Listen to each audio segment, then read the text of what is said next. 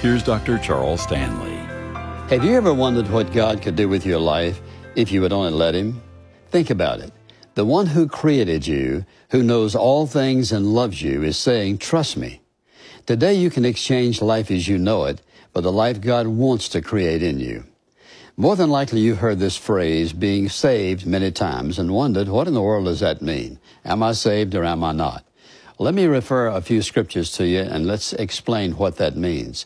Paul said to the Philippian jailer when he was in jail, believe on the Lord Jesus Christ and you will be saved. He said in Ephesians chapter 2, verse 8 and 9, he said, for by grace are you saved through faith, that not of yourselves, it is a gift of God, not of works, lest any person should boast.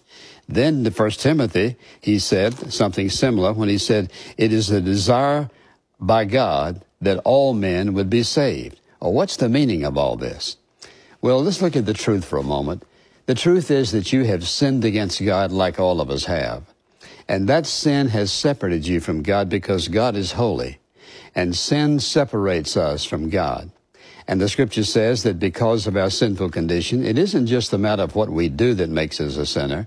The issue is what we are on the inside. It's our spirit. It's who we really are. And the Bible says, not by works of righteousness, which you and I have done, are we saved, but by His grace and love and mercy, which simply means this. You can't do enough good things to be saved for the simple reason you would never know how many good things, how long, and if you could do good things to be saved, then God would have made a terrible mistake when He sent Jesus to the cross. It is what He did. He sent Jesus Christ to the cross in order to pay your sin debt and mine in full. Let me explain that. Because you and I have sinned against God, a debt is there, and somebody has to pay the debt of our sin. And that sin has separated us from God. All of us have sinned against God. We could not go to the cross or die for someone else. Someone had to die for us and shed His blood that was absolutely perfect. Jesus Christ, the Son of God, is the only person who has ever lived, called the Lamb of God by John down at the River Jordan. When Jesus Christ went to the cross and died, He shed His blood. That was God's way of paying your sin debt and mine in full. Then our responsibility is by faith to accept His death as full payment for our sin, which simply means that you and I are to accept Jesus Christ as our personal Savior. And then again, for example, in Romans, here's what he says.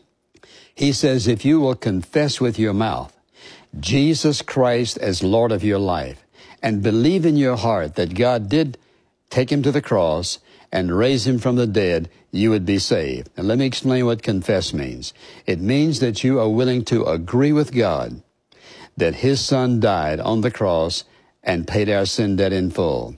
Once you're willing to believe that, recognizing that you're a sinner, that you cannot help yourself, and you ask Him by faith to forgive you of your sins and to save you, what happens is in that moment, your sins are wiped out. Your name is written in the Lamb's Book of Life. At that moment, you begin a new relationship with Him. Not only is your name written in the Lamb's Book of Life, but heaven becomes your eternal home. You have the gift of eternal life. And here's what Paul said in 2 Corinthians. He said, for example, he said, if any man or woman be in Christ, that is, you've been saved, old things are passed away, all things have become new. That is, you've become a brand new person in the eyes of God. Does it mean that you'll be perfect? No. Does it mean that you'll never sin again? No. But it means now. You and I falter and fall and sin at times in our life.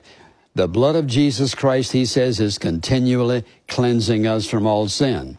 So once you've trusted Christ as your Savior and you sin against Him, you ask Him to forgive you, not on the basis that you're going to be perfect, not on the basis that you're never going to sin again, not on the basis of your good works, but on the basis of the shed blood of Christ, the awesome power of the blood of Jesus to pay our sin debt in full.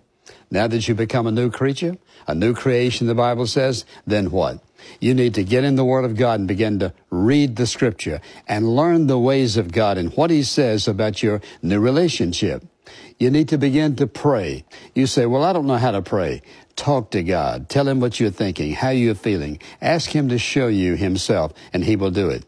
You need to be baptized. That is a command of our Lord Jesus Christ because it represents what's happened to you. You say, well, what do you mean by that? Well, here you were, living in sin. You trusted Christ as your Savior. You were buried in baptismal waters. You rise to walk a new kind of life, which symbolizes what Jesus did. He died, he was buried, and he rose again. Now that you're saved, to read the Scriptures, be in the Word of God, to be baptized, to unite yourself with a church. Not any church, but a church where the Word of God is honored, where the Word of God is preached, where the Word of God is explained so you can grow in your Christian life. And so the question is this: do you want life at its best? Do you want to die and go to heaven one of these days? Or do you want to live your life in rebellion, having it your way, and one of these days also die to stand before God and give an account for a life of total rebellion toward Him? Well, if you have any wisdom at all, you'll say, no, that's not the kind of life I want to live.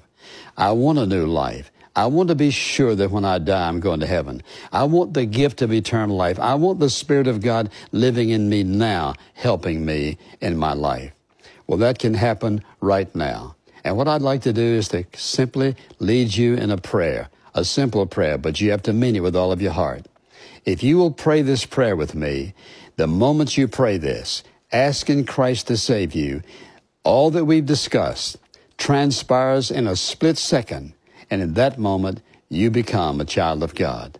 So let's pray this prayer. Heavenly Father, I confess that I have sinned against you, that I am a sinner. I'm asking you to forgive me for all my sin, not on the basis of my good works, or what I will do, but what Jesus Christ has already done for me at the cross. I here and now receive Jesus Christ as my personal Savior and choose to live for Him the rest of my life. In Jesus' name, amen. If you prayed with me, then you've just received Jesus Christ as your Lord and Savior. Your sins have been forgiven. Your destiny has been changed forever. You are now a child of God with your whole life in front of you. Nothing can compare to having an intimate relationship with God. Make your relationship with Him now the priority of your life. Obey God, leave all the consequences to Him. It's the key to living your life, your new life, at its very best.